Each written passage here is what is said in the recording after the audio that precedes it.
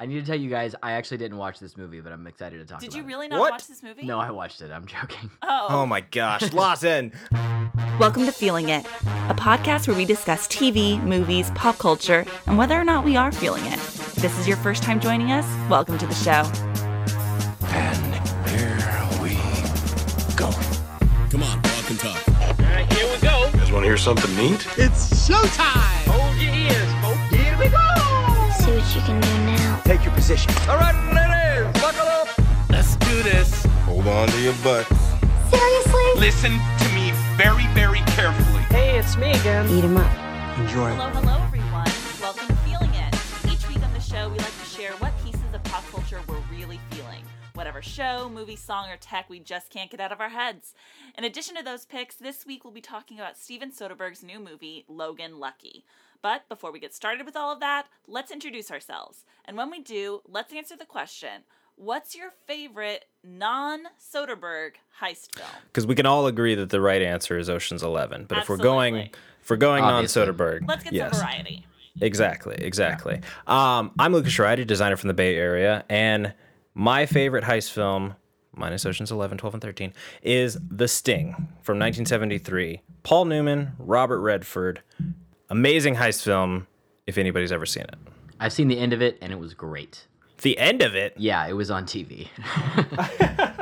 My name is Lawson Soward. I am an art director in Nashville, Tennessee, and my favorite non-Soderbergh heist film is The Fantastic Mr. Fox. That's a good one. I love everything about that movie, and the fact that it is also a heist movie on top of everything else is the piece de la resistance. And I'm Sandra Omstutz. I'm a social media manager, not master, not yet, On her way. in Nashville, Tennessee. And even though I am the person that's asking this question, I realize that naming a favorite is very hard for me, mostly because there's a ton of heist movies I haven't seen yet that I want to. So I'm going to go with the most recent non-Soderbergh heist film that I've seen, and that's Now You See Me 2, which is a really, really fun What? time. Is it good? Yeah, it is good. Did you guys ever see Tower Heist? No. With Ben Stiller? With Ben Stiller?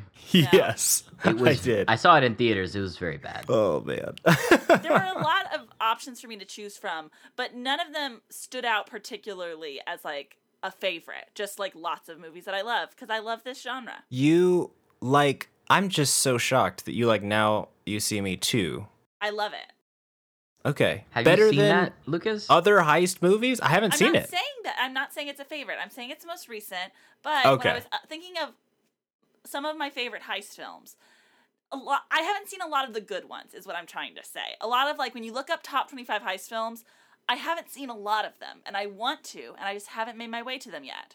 A lot of the ones that I have seen would not be maybe recognized as incredibly quality films, even though I love them, and they're fun heist movies.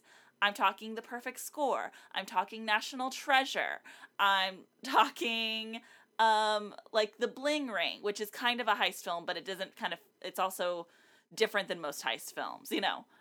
National Treasure is definitely a heist film, for sure. Yeah. That's great. I'm I just forgot saying about that movie. that Yeah. Now I forgot You about See Me that, too. Is a very classic heist film. There's several heists in it, and the heists are very fun, and I had a fun time with that movie. All right. Yeah. That's a recommendation. I haven't seen it, so Yeah. interesting. Would you Okay, all say cool. that D2 is your favorite iced film? You can go home. Great. Okay. Okay, Lucas, what are you feeling this week? Okay, guys. Lawson, you already broke the ice with Wes Anderson. And with But- mentioning ice, you're really welcome. Oh my gosh. Jeez. If you don't know Wes Anderson, he is the director of movies like The Grand Budapest Hotel, Moonrise Kingdom, and Lawson's favorite heist film, Fantastic Mr. Fox. And he has a very distinctive visual style. His framing is very symmetrical, and he has very, very obvious color palettes that he uses. If you took a screenshot of one of his films, I think everyone would know off the bat that this is a Wes Anderson movie. So this week, I'm actually feeling a subreddit called Accidental Wes Anderson that finds real-world examples that look straight out of his films. There's a Paris swimming pool, a record store in Dallas, a hotel lobby in Mississippi. And the reason it's so interesting to me is because the places in his movies always seem so specific and intentional. that you'd never really expect to see something like that in the real world. But here we have proof that the world is still quirky and unique. And if I were Wes Anderson, I would be using this subreddit to location scout for my next movies. That's so smart. Yeah. I'm scrolling, Have you guys seen? I'm yeah. scrolling through it right now, Lucas, and it is Yeah. really a joy because in addition to being a Wes Anderson fan, I am just like a major fan of symmetry. I love symmetry so much. Whenever I'm decorating or designing anything for myself, that's a major point for me. And so, yeah, this is, in addition to like quirky, beautiful locations, a lot of these shots are full of symmetry that I enjoy. Yes. Yeah. If you also feel like unique architecture at all, this is great. Yeah, I love this. I'm also starting to get the impression that Wes Anderson's aesthetic is just Switzerland. Like, so much of this is Switzerland, and it's so great. He does like his Scandinavian locations. This reminds me of a trend that I used to see on Tumblr a lot, where people would take screenshots from TV shows or movies that when you just take these select few and you put them all together, it looks like they're a Wes Anderson movie. So back when I was very big into the MTV show Teen Wolf, someone had a big master post of screenshots from scenes from Teen Wolf that made Teen Wolf look like a Wes Anderson film. Interesting. And having that done with like different shows and movies, I just love applying his aesthetic to something that is completely not his aesthetic. Yeah. Yes.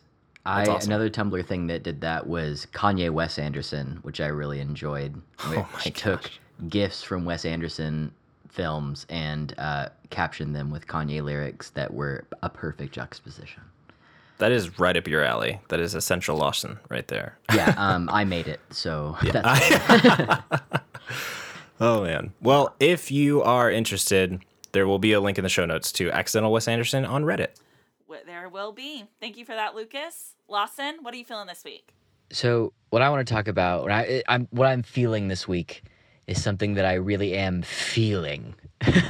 Just like all of the feels. It is the new album from Brand New, the band Brand New, called Science Fiction. And it's really hard for me to talk about this on its own terms. Brand New means so much to me personally.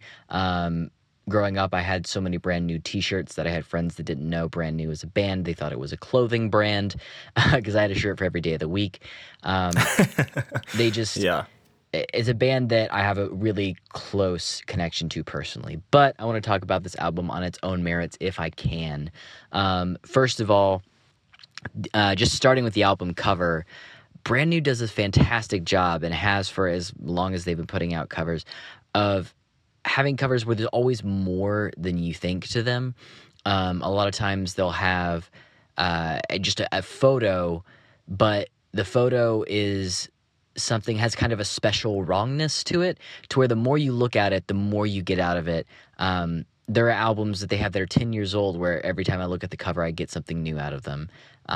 There's a lot of symbolism, but it's also presented through photography in a really unpretentious way.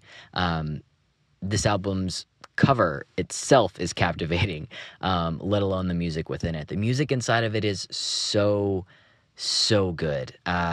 Brand New has been called America's Radiohead, and I think that's a very apt comparison. It starts off with a taped recording of someone talking through a psychological evaluation, and that really sets the tone for like the really dark soundscape of this. There's also taped recordings of Southern Baptist worship services interspersed throughout this. The production on this is so deep and dark and shadowy and incredible. That alone is super compelling and just kind of draws you into this kind of sonic painting that's being made for you in this album. Brand New is also very good at making entire albums. A lot of their CDs feel like it's hard to pick out a single, and this, I think, is, out of every CD they've ever made, the one that is hardest to pick a single out of. The music throughout this is incredibly dense. The lyrics are as cryptic as ever. another thing that's really particular to Brand New is a lot of religious themes, a lot of themes about satanic and Christian themes are interwoven into these lyrics because of the lead singer's faith and his struggles within it. Something new to this is now lead singer has a family. They're all older, and the themes that they discuss throughout this are super interesting. You know, I've grown up with this band, hearing them talk about love and loss and faith and wrestling and all of these kinds of themes that have been some of the biggest struggles of my life. And now hearing them talk about this new phase of their life is just incredibly meaningful. On top of all that, they just do some really interesting song experimentations. They have a song in here that sounds like it could be a Weezer record. And they also have songs in here that sound like they're straight off of their previous most popular record, The Devil and God Are Raging Inside Me. This album really feels like it's taking influences from everything around them and putting them through a very, very unique prism of their exact point of view. And what comes out is nothing short of beautiful. I love it. I'm really, really feeling it this week. It feels like an end. It feels like an incredible end. The last concert I went to for Brand New was earlier this year, and they were selling merch that had a birth and death date on it, like tombstone shirts. And so I saw that the end was coming for this band, and didn't think that we were going to get any more music from them. And I'm just so, so thankful that there is. They didn't try to reinvent themselves. They didn't try to be something that they're not. They did what they do, and that's something that's been incredibly meaningful to me over my life. And even though it's easy for me to patronize myself for feeling things very intensely, and this band being associated with some of the adolescent feelings that are super intense, they're really making art the best way they know how, and as meaningfully as they can. And I am really thankful that there are people doing that. So yeah, I'm really feeling the entire album Science Fiction, but I wanted to play a particular clip from the first song on the record called It Lit Me Up. It lit me up. It lit me up. It lit me up. It lit me up. It lit me up like a torch on a pitch black night, like an ember in the needles of a dried out pine. It lit me up and I burned from the inside out. Yeah, I burned like a witch in a Puritan town. It lit me. Sandra, this is pretty far from pop music, so I have made an assumption that you did not listen to this, but did either of you guys listen to this earlier? Yes. I listened to this whole album when it came out on Friday, and to me, I forgot that Brand New was like all deep cuts, and and I was like, where's the hit? And I was like, oh yeah, because I used to listen to their stuff on CD, and I didn't feel like I just listened to the album over and over again, and that's where I fell in love with all of these songs. So coming off of like one listen through on this album, to me there wasn't like a standout song. I really do like that first song, but to me there wasn't like a standout one that I'm like, this is it. This is the song of the album. So for me, it's weird listening to it on Spotify, but I'm gonna have to like go through and listen to this a few more times. I'm excited about it though. It's good. In the song 137, which is track 6, that's another thing with Brand New songs. I always kind of find myself referring to them by their track number because I always listen to them in my car on a CD. And but the track is called 137, and there's this insane guitar solo in that. Like, this opening track and that track are two of the biggest standouts to me, but there's great stuff going on throughout the whole thing. Nice. Cool stuff. Thank you for that, Lawson. Before I tell you guys what I'm feeling this week, I have a quick question to ask you. Did either of you watch Gilmore Girls? I can't remember. Yes, very much so. Did you watch all of it, Lucas? No, I didn't watch the new thing because I Okay. hate change and stuff. Okay, So. but you watched all of the original series. Yes. Okay. Yes. All of the original All series. right. I have seen 5 minutes of every season. Okay. What?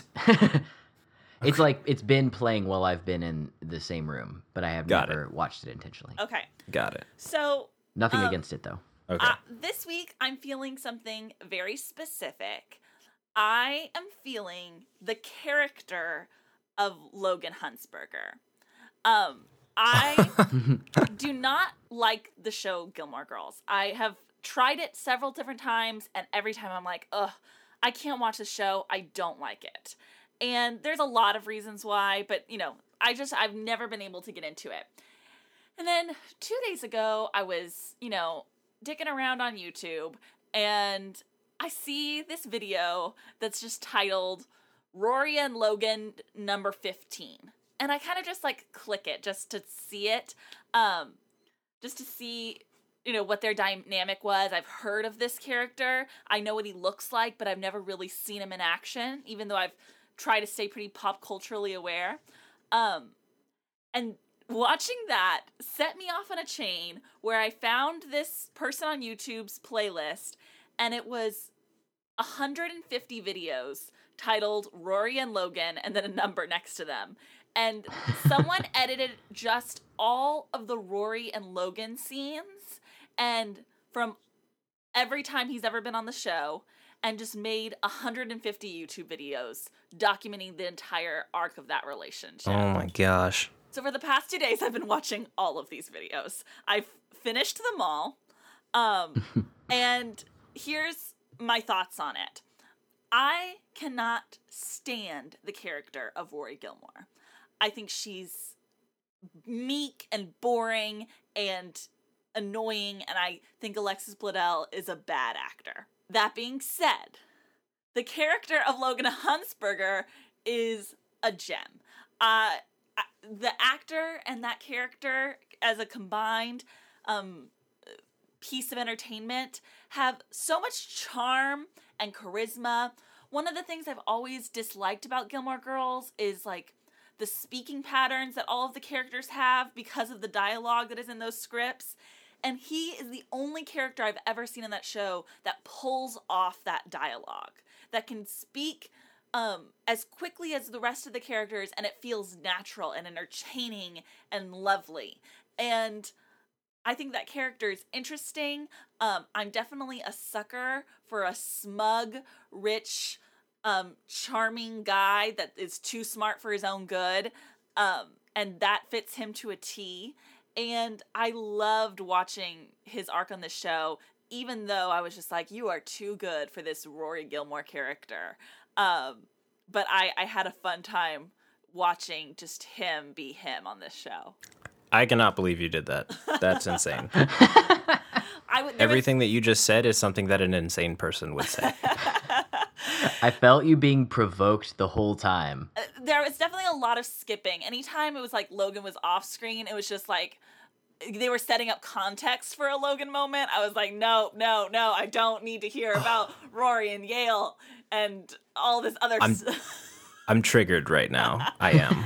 Lucas, do you think Rory is a good character? And do you think Alexis Bledel is a good actor? I think Alexis Bledel is a good actor. I think Rory is a shallow character.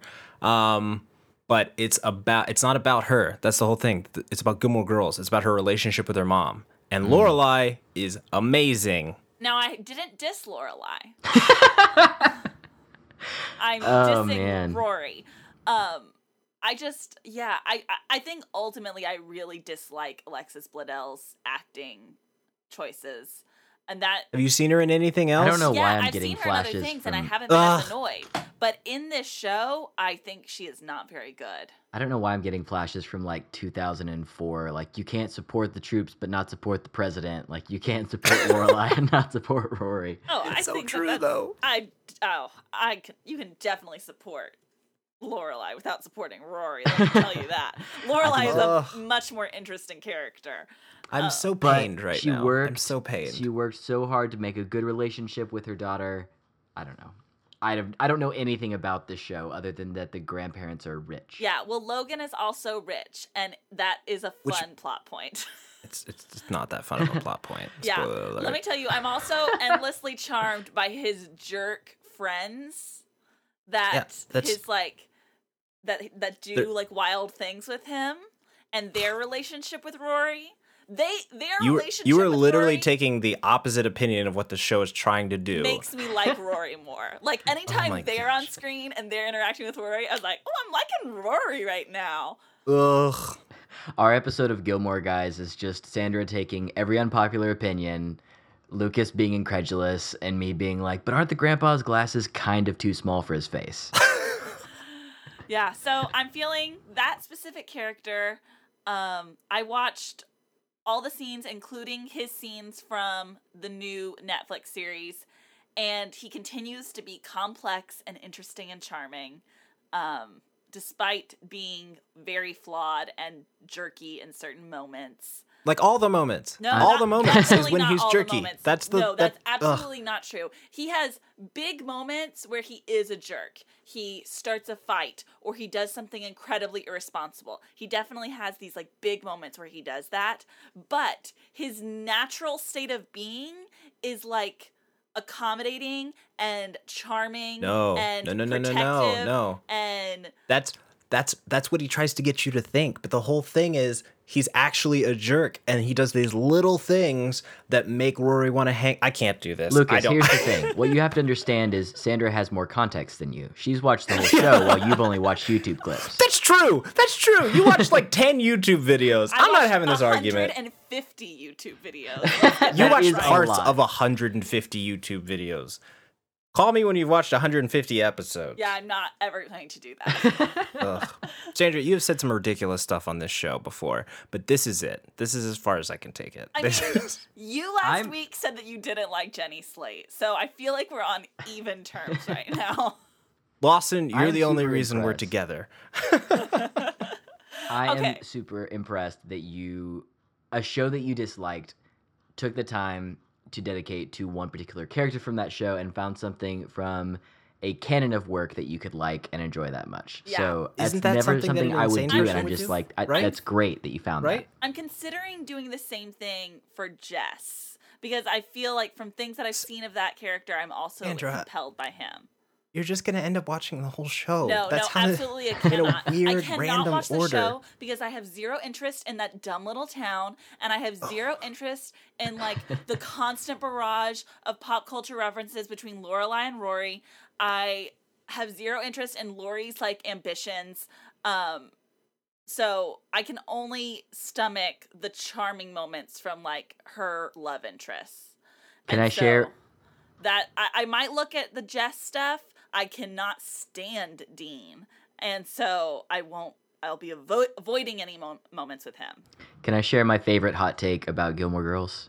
You have a hot take on Gilmore Girls? This isn't mine. This is one that I read, and it's my favorite one. Oh, great. My favorite one is someone writing that I will never forgive Gilmore Girls for making an entire generation of young girls think that liking coffee is a personality trait. I mean, but you could apply that to so many things about this show, not just coffee. There's so many like tiny quirks that they have that are like, this is who I am. Like, we talk this fast. We know all these like pop culture references and nobody else does, and we throw them into conversation and make other people confused. And that's like charming somehow. There's so many things. It's so obnoxious. Guys, it turns out it's not fun to listen to two people who haven't seen this show talk about it. Okay, on that note, let's move on to talking about something that we all have seen. Logan Lucky! Logan Lucky. Steven Soderbergh's new heist movie. Almost heaven, West Virginia, Blue Ridge Mountains, Shenandoah River. Life is old there, older than the trees, younger than the mountains, growing like a breeze. Country roads, take me home to the place I belong. West Virginia, Mountain Mama, take me home. Country roads. Okay, so a lot of us, I think we're highly anticipating this movie because, as it's very well documented, we are major fans of Ocean's 11 and Steven Soderbergh's work in the heist movie genre. And his work in general. His work in he general, does great too. across genres. For sure. He did Magic Mike. Did a great job with that. Well, that's a terrible example, but everything else. Okay. Sorry, Sandra. Anyway, so I feel like before we get started, I should admit that I got the opportunity to see this movie back in, I believe it was February or March. Yeah. They did a preview screening before they were finished with the edit, and they told us, I don't know whether I believe them or not, that this was the screening that I saw in Nashville was the first screening for a public audience that they held. After just showing it to people in the studio. So that was really exciting for me. And so I've been sitting on my thoughts about this movie for several months now because I wasn't allowed to talk about it. And I'm really excited to have this conversation with you guys finally. Yeah. I'm pumped. I've been waiting for this movie for a very long time. I love Ocean's 11, obviously, and 12 and 13. I love them all. I love Steven Soderbergh, and so I was really pumped to see him diving back into film in general, but also specifically a heist movie. Yeah, and this cast is stacked. Like, I loved everyone in this movie. They did such a good job. Yep. Well, let's start. Lucas, what was kind of just your general take on Logan Lucky? I had so much fun. And that, I think, is a Steven Soderbergh trait. Like, no matter whether his movie is bad or good, you're gonna have fun in the movie. And I feel like that's where I landed here. The whole time I was just like, I cannot believe I'm enjoying this so much. There are like some plot points that are weird, some things that I felt like could have gotten cut. I felt like it was longer than it needed to be. But I was along for the ride the entire time. It was only after the fact that I was like, was this necessary? The acting in this is incredible. Every single person does an insane job of being who they are. And this is that, like, they reference Ocean's 11 and like they say this is the, like, they call it the Ocean 7-Eleven or whatever. But I thought they did a great job of not patronizing that area. That's what I was afraid of. I like too many winks at the camera. Like, it's like this, but not. Like, it's the South. Like, Do you mean like just mocking like the South? Mocking West Virginia and North Carolina, kind of where this movie is filmed and set. I was afraid that it was going to be a little bit too much of that. Oh, okay. Lawson, what was your take? So, how do you guys feel about it? I mean, I loved it. I thought it was so affectionately written. I thought the acting, as you said, is just completely off the charts. This is the first time I've seen Daniel Craig in a role that wasn't James Bond, and I was enthralled. I want to see him in so much other stuff. I know that he just signed on for 2 more Bond films, and this made me really sad about that because he's an amazing comedic actor. He's amazing at transitioning into a completely different genre and a completely different type of person. He's just magnetic in this. Channing Tatum is perfectly cast. The little kids that they get in this are incredible. I don't know what I expected going. I mean, I heard like a Southern Ocean's 11, but this was fun and heartfelt in a way that we all obviously love Ocean's 11, but I feel like because there were fewer than 11 main characters in this movie, you really got a chance to get to know and have a sense of affection for so many more people in this. And I really just loved these 2 brothers. I loved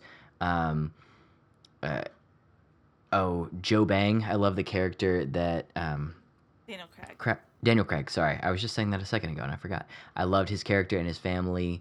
The way that the family dynamics that were shown were incredible.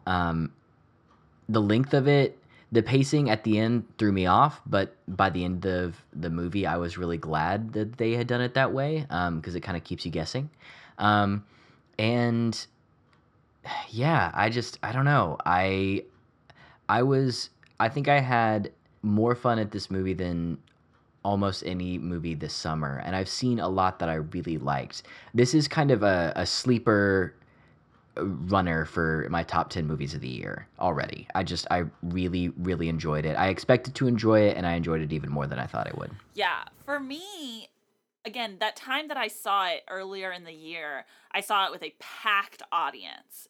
And the laughs that I got to hear in that audience, this movie is so incredibly funny. People were hysterically laughing during it. When I think if you get a chance to see it in a big audience, I would recommend it, because I saw it again this weekend and there was only like 4 people in the theater. It was like a Sunday afternoon, and it was definitely not as fun of an experience, even though I still really love the movie, because it is a heist film, but it's also definitely a comedy. There's a lot to laugh at.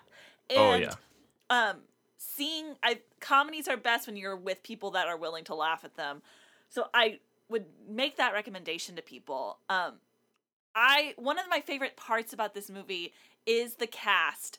Like you said, Lawson, it is stacked, but it's very clear that they got a ton of amazingly talented actors that are just coming in to have a really fun time. Lots of people doing much smaller roles than they are normally signing up for in other films, because they know that they're going to get to have a fun time on a Soderbergh film. They get to play a slightly wackier character maybe than they're used to. They get to put on a Southern accent. They get to be a comically tough FBI agent.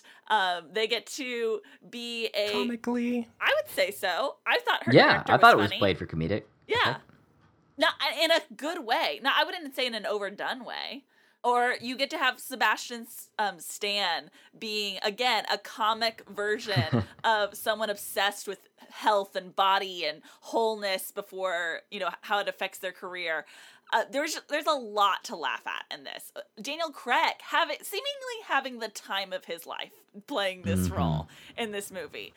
Everyone just looks like they're enjoying themselves so much, and that is part of the fun of watching these movies. It's part of the fun of Ocean's 11, is getting to be with all of these actors looking like they're having a lot of fun doing this job. So yeah, this movie is just a really, really good time. It's a movie that I feel like I could show to anyone, and anyone would have a fun time watching it. And the heists themselves are fun and easy to follow, but that doesn't make them simple. I think they do a good job of hiding information from you and then revealing it to you in a way that like makes you go, oh, okay, it all makes sense now. And that's all good heist movies are able to do that well. And yeah, like you said, Lawson, I agree that this movie has so much more heart than a lot of heist films I see. A lot of them are about getting the team together and then doing the job, and they put a lot of time and effort into making the heists themselves these big spectacles. And this one put a little bit extra effort into developing relationships between the characters. And I really appreciated that. Yep. Did you guys have any critiques of it? I did. I think it might be spoilery to talk about. Okay. I have spoiler critiques. I would say kind of what I said before is the issues that I had were there were parts that did not need to be in here at all. And we could talk more about those in spoilers. But there was just big chunks of the film that I was just like, this is not necessary to the plot. This has nothing to do with anything. I'm not entirely sure why it's here. I'm very intrigued by that.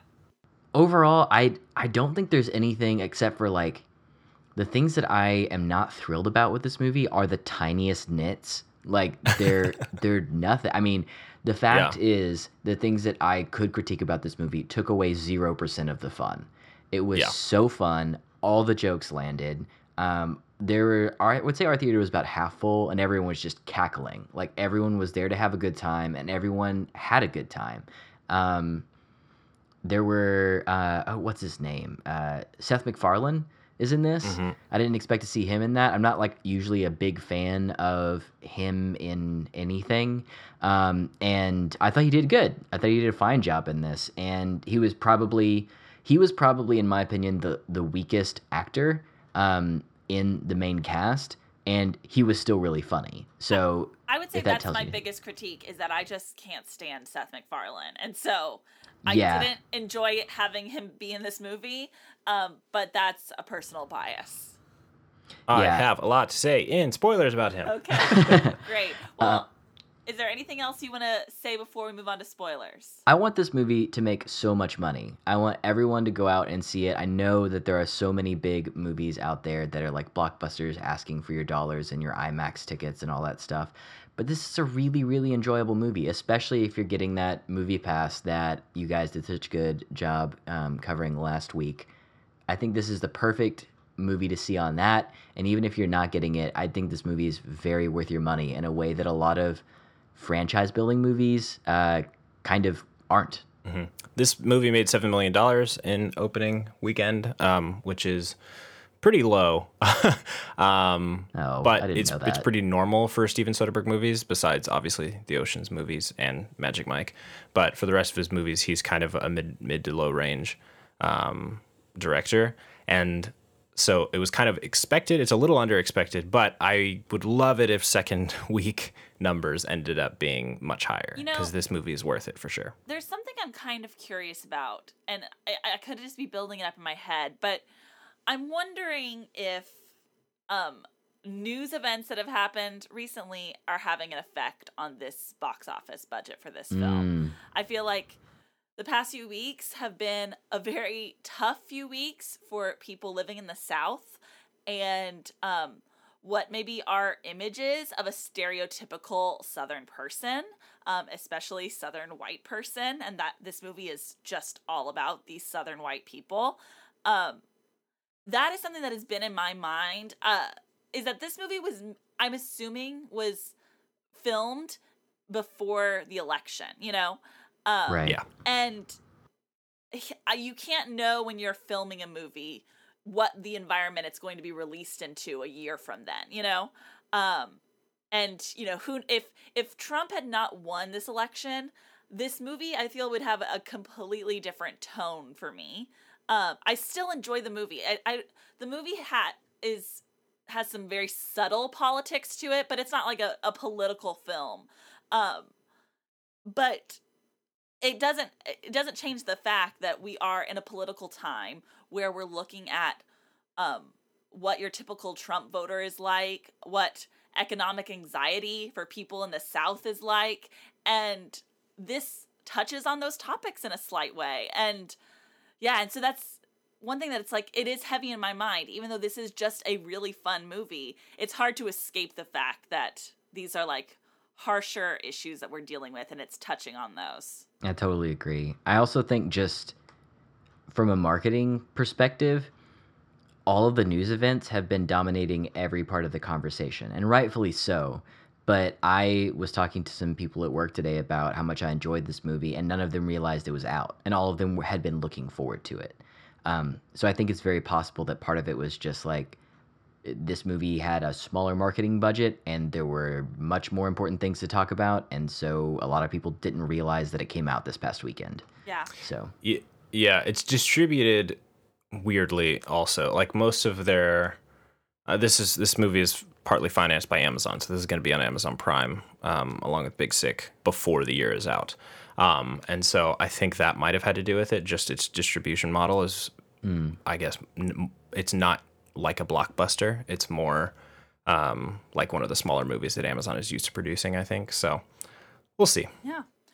But if you can see it, I would definitely recommend seeing it. I think all of us would agree. Are we ready for spoilers? Let's talk about spoilers. Great. Before we get started, does anyone want to get out? Are you paying attention? It's your last chance to walk away. Let me tell you what's going to happen. No, cracking gas. Spoilers!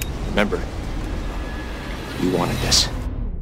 Sorry, I'm trying to talk about this vaguely, just it doesn't work. So there's a moment where Channing Tatum is talking to Daniel Craig's brothers, and they're like, we have been saved by the Lord, and we need a moral reason to do this robbery. And he doesn't say it. Like, he kind of is like, there's been bad stuff with this grocery chain and la la la. And but that's not the real reason. That's like setting up a joke. I know, but I'm curious as to why he didn't just tell them the real reason. Because it kind of made it muddy for me why he was doing it at all, especially when he gave up because his the money. actual reason is a moral reason. Right, exactly. It is. I think, like, I think he's just trying to like get out of a bad spot, and I'm not judging him obviously for doing that, but he doesn't have like stealing isn't a moral thing. No, Totally. no, and But I feel like and in the conversation that makes sense as a joke, but the fact that he didn't say I got fired unjustly or whatever, I Right, feel like but that's as good a reason. That is as... not as good of a reason. That's not. If they're looking for a moral reason to steal from this vault, getting fired from a job is not, I think, a good enough reason. I think they're saying there's an injustice that we are righting. And it leads up to this joke of them just instantly agreeing to that. Which was so good. Yeah. That's it the was thing. very Like, funny. even though that was happening, the joke still landed and it was amazing. But I think the larger thing that the nit I had to pick was, I didn't care because the movie happened and the movie happening was worth it. But that scene was kind of the beginning of me being like, wait, why is he doing this? Like, why is this heist even happening? It just feels like, it felt like, okay, you're doing this because you're fired and because you need money for a lawyer so that you can get visitation for your daughter. But then, like, that was the thing to me, was whenever Katie Holmes yells, with what money? Like, that felt like the precipitating factor to me, because he goes to his brother right after that. Yeah. But then that isn't mentioned for the rest of the movie, and then he gives up that money and is just like, I'm going to move and work and do that without... But he still gets the money. Right. I didn't... The motivation... The motivation throughout the film while you were watching it was difficult for you to pick up yes. on. Yeah. That was At my the whole end, thing. you got it. I guess my thing is throughout. that, like, in most heist films, the motivation is just simply we want money. Like, there's usually not this, like, Ocean's 11, like, yes, George Clooney has a motivation to also get Tess back, but the rest of the team is just like, yeah, we want money. We're thieves. It's very Agreed, simple. But they're all like, we're thieves and we do thievery. And this too is like, I only went to juvie one time in my life and I'm not interested in doing crime. Like, it didn't feel like they were professional thieves. It felt like they were people in an extreme circumstance being forced to do something. And I didn't quite understand what the extreme circumstance was. Mm-hmm. Because Adam Driver seemed like he was doing it to try and do a solid for his brother. Which I just like, the motivations were hazy. The fact I got like really good character interactions and I understood the relationships really well, and that's more important to me. But the overall motivation was, I didn't get it. And I hear what you're saying, that they just like wanted the money, and yeah, for sure they wanted the money. I think that's why Joe Bang did it, because he wanted the money. But none of the other characters were really like Joe Bang type character. Well, I guess I'm just saying my thing is that the you don't two have to be family members were. a professional thief to want money. Like, I don't think that you don't have to have a history of doing that for that to be a motivating factor. Yeah, I guess that's fair. Lucas, what was your beef? Was there a specific beef to Seth MacFarlane? Yes, so much. He did not have to be in this movie at all. No, well, like yeah, his character did literally nothing the entire movie. Like, you think, so at the beginning they have the fight. They instigate this, this thing, which could have been anybody. There's no reason he has to be, like, Sebastian Stan as well doesn't have to be in this movie. They do this whole intro with Sebastian Sands. You think he's going to be like somebody in this movie, and they have basically one conversation. He loses the race, which has nothing to do with the heist, but yet we watch it for some reason. Then they have the confrontation in the underground, and I was like, oh, okay, it was all leading up to this confrontation where they're going to recognize them, and it's going to be a thing later. And then it comes back, and it's not actually a thing later. Okay, I thought the Sebastian Stan thing was one of those beautiful, meandering directorial moments that didn't have to... Absolutely hilarious, and I loved every minute of it, but I have no idea why it was there. So here's my take on it. One, like I said earlier, I don't like Seth MacFarlane. I wish someone else had played this character. But, especially maybe like a real British person, if you're going to make him, like maybe, just consider it. So like maybe Daniel Craig. No, we can't. Daniel Craig was perfect where he was. He plays both characters. There you go. That would have been worth it. But I'm going to defend that character being in the film, because I think the big thing, that function that character serves is he is the main thing that leads Hilary Swank's character to the Logan brothers, or the Logan siblings, I should say. It's not just the brothers.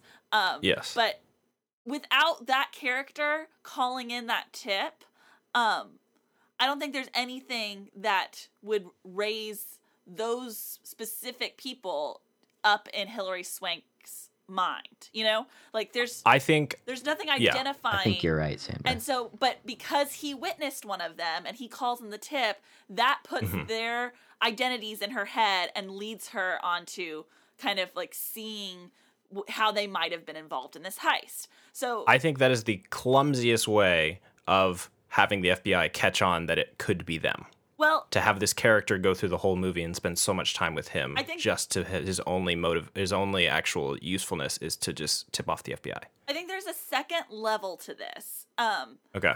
I don't think it's clumsy, Lucas, but I can understand if you feel that way. But there is a second level to this, and I'm going to read a piece from BuzzFeed that's, there's a little quote from an article I want to read. It's called "The New Channing Tatum Heist Movie is More Political Than You Think." But there's a section in this, they're talking about how the heist becomes somewhat of a legend to all, like, the people in the South, you know, once it happens. People are kind of already starting to mythologize it.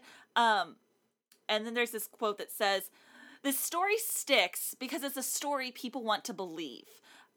Referring to the fact that they like robbed it and then they left the cash for it to be, you know, that's, you know, kind of legendary. The story sticks because it's a story people want to believe, but also because the only people who saw or know enough to expose it as a myth would rather stay silent than admit their own small failures or complicity. Personal hubris and the abject unwillingness to admit that a mistake has been made allows for all manner of crimes to go unpunished. So we see that very clearly with the character of the warden, of, you know, his hiding his own mistakes and wrongdoing in his job is what allows their alibi to be so solid. And I would also agree in a small way that Seth MacFarlane's character's hubris and wrongdoing of just being a jackass to everyone is what allows his story not to be believed fully. Because the Sebastian Stan character won't confirm it because, you know, the Seth MacFarlane character did him wrong. And so I think it's adding to this level of all these people, again, either doing things wrong on purpose, you know, just for selfish or greedy reasons, or because they're making mistakes, that he's illustrating this point about people in power and, like, taking advantage of the weakness of those people in power. And so I feel like that character lends itself to that point being made. I think he adds to it. I think the warden's a better example. Right. And I think for me, funny. Sorry, and I think for me that just comes down to the fact that you could cut him and Sebastian Stan from the movie entirely, and you wouldn't change the plot and wouldn't change the theme, any of the themes at all. Right, but which to me feels sloppy. I guess my thing is the point is made so much more clearly because there's multiple examples of it. There's the warden, there's the Seth MacFarlane character, there's even the owner of the racetrack and his, you know, like fudgy mess with the insurance company. The fact that it's like happens multiple times with all these different characters in power makes the point much stronger than if it had just happened with the warden. Yeah, so that's my defense of that character being included. But you have no defense for Sebastian Stan. No, I definitely defend Sebastian Stan. Really? Because you need him to, like, be the foil to Seth MacFarlane, and also because that whole bit was hilarious. And why not have funny. some Right, fun? right. Yeah. But did we need, like, the race or anything like that? I just, I expected that to be part of the plot. Because part of the plot is with the race being such a dramatic crash, is then we get the news footage of Seth MacFarlane and Sebastian Stan arguing about his, like, poisonous drink, and then that gets publicized, and Seth MacFarlane's character gets punished, you know, because he gets embarrassed not publicly, and that's, I'm sure, bad for his company. You know what I mean? Yep. Yeah. It's like all this like layered retribution. Yeah, I loved it. Even though I hear what you're saying, Lucas, about it being a little vestigial. I think it did help tie up a few loose ends and was really fun to watch. You know, To me, it felt more like a Lonely Islands movie where you just like, we're just going to put in stuff here that's just funny. It doesn't matter to the plot. It isn't really necessary, but we're doing it because it's funny. Right. I think whenever I liked started, it and I thought it was funny, but that's just how it felt to me. if we're going to I talk about expected unnecessary stuff in this movie, one thing that I'm just remembering is the whole Catherine Watterson character. Oh, for sure. That was completely unnecessary. Completely unnecessary. And not even that much of a like that wasn't built up. There wasn't enough romance for that to be worth the screen time it got. That was she really has one scene. An odd inclusion. Yeah, very much so. So things like that for me. Especially when he already had such a relationship storyline with his daughter. Like, did he need two relationship storylines? I don't know. We need to know that he's into strong, intelligent women. Yeah, but again, like we said, something we didn't talk about before that I do want to point out is I'm obsessed with Riley Keough. I think she's great. Stands out in every movie she's in, and I loved her in this one. I wish she'd had a little more to do. Oh, sure. I mean, I always wish the female characters had more to do in these movies. Again, in that same BuzzFeed article, something that I thought was pretty compelling was they're talking about how they're really fulfilling the genre stereotypes of pulling the team together, very similarly to like Ocean's 11 or other ones, in which in this article they say it has all the tropes of a typical heist movie, starting with the gang, the leader, which is Channing Tatum, the sidekick, his brother, Adam Driver, the savant, Daniel Craig, the dim-wit and muscle, which is Daniel Craig's two brothers, the Bang brothers, and the woman, which is just so telling that every other character has a role that is a field, and the only thing left is just female, woman. Yeah. Yeah. But she's so great in this. She was so great in American Honey. Like everything that she touches, she's just gonna get bigger. I'm bigger. I can't wait for her to have a role that's more of something she can sink her teeth into. Well, if you want to see her sink her teeth into stuff, you should check out her Showtime, the season that she was on of, I believe it's on Showtime, the show, The Girlfriend Experience, where she plays an escort. Also a Steven Soderbergh thing. He produced it, yeah. Yeah. Cool. Another actor I want to bring up as someone who we might not be super familiar with, but I think is really shining in a small role is Jack Quaid as one of Daniel Craig's brothers in this movie. He is the taller brother with the long hair, and he is the son of Dennis Quaid and Meg Ryan. Yep. Yeah, he's been popping up in a lot of little things, or not big movies, but in smaller roles, I should say. And I really enjoyed him in this. And then the other brother was a Gleason, Brendan Gleason's kid, brother, son of Brendan Gleason, brother of Domhnall Gleeson. Oh, interesting. So a lot of nepotism in this film. Yes. Yes. Perfectly executed nepotism. Yeah. I loved so many jokes from this. The thing that set me off, I think I laughed the loudest at the Game of Thrones reference. I mean, that's my entire theater we exploded. Was dying. Yeah, it is dying. So funny. Lost their shit. Just that is bullshit. Expressing all of our rage at once. I think it's also fun. To me, the movie doesn't make as big of a deal of it, but when you really think about it, I love the fact that the gang consists of two sets of three siblings. Yes. That is really such a fun dynamic to this heist film, because oftentimes it is about getting a gang together, and the gang does become somewhat of a family. But to have this heist be pulled off by literal family is a really fun new element to these types of movies. Yeah, I really loved it. I think also I just loved the emotional, I guess, heartstring you'd call it, of his child. Oh yeah. Just throughout. I feel like that's not something you'd normally get in a heist movie. You'd get more of a, maybe a fear of death or losing your child or something like that. And that it wasn't the whole time. It was just the love of his daughter the entire time, just kind of played throughout. And it was great. I loved it. Yeah. And then her singing, just her singing at the end was just amazing. Yeah. I definitely teared up in that final big singing scene. Yeah, and it really did the job of like pulling at the heartstrings.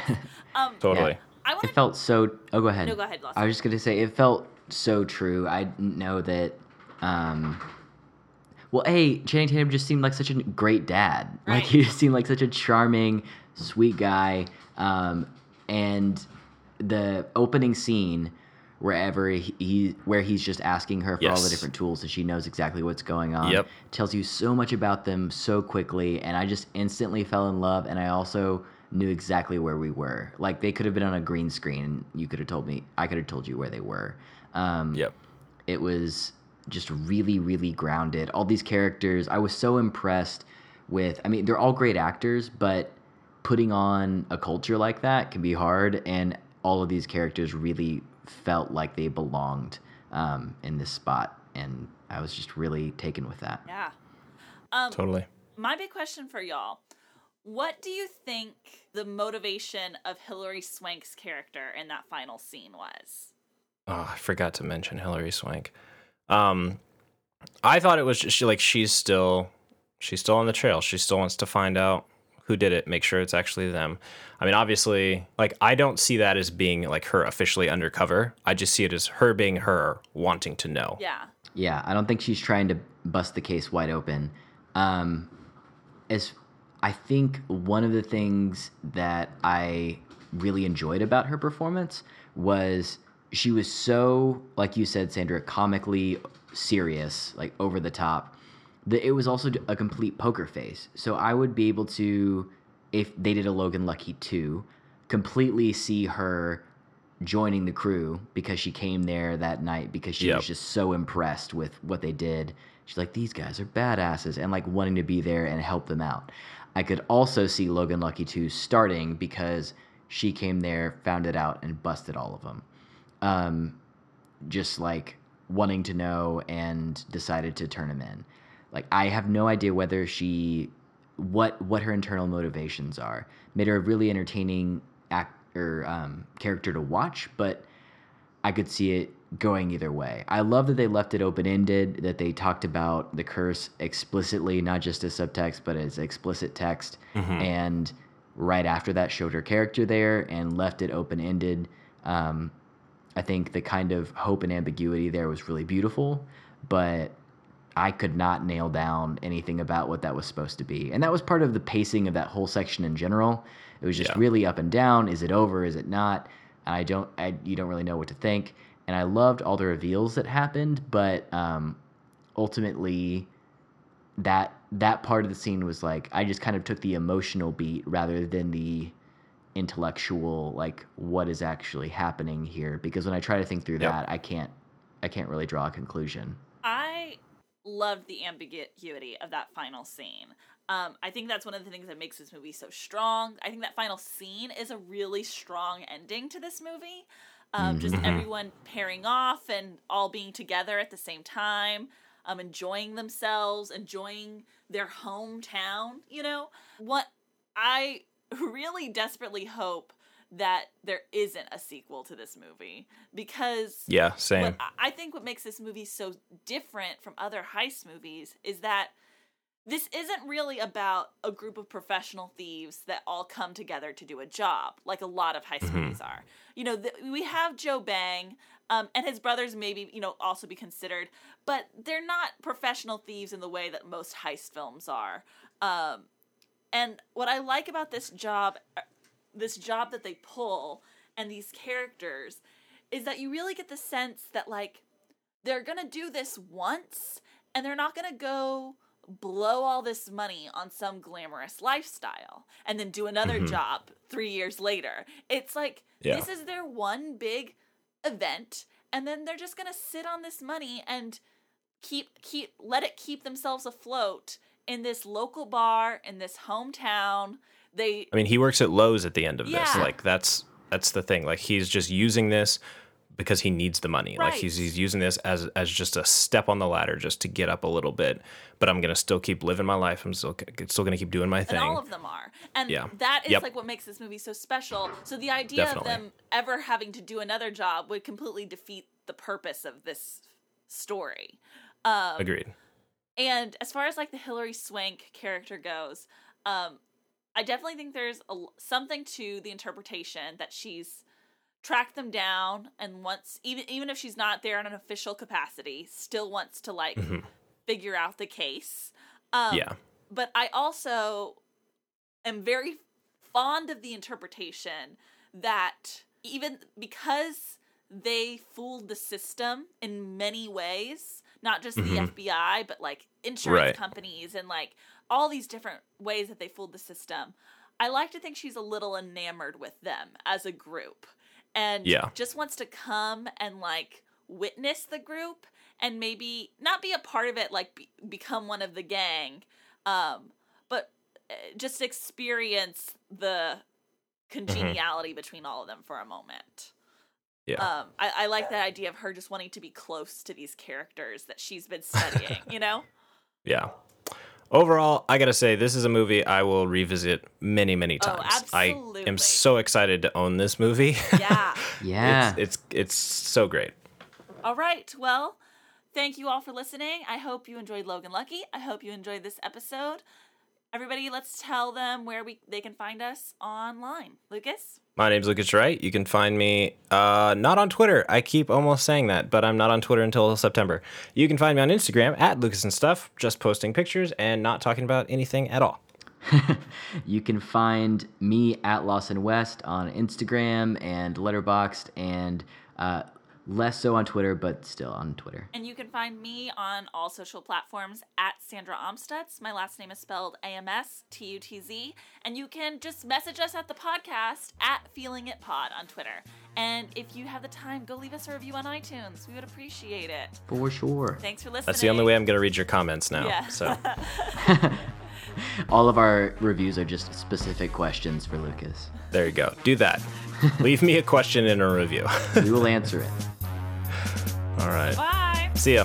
Later. Thank you. Goodbye now. Goodbye. Go away. I'll see you soon, okay? That's it? Go home? Yep. Move it along, Padre. Goodbye, old friend. That's it. That's our show for tonight, people.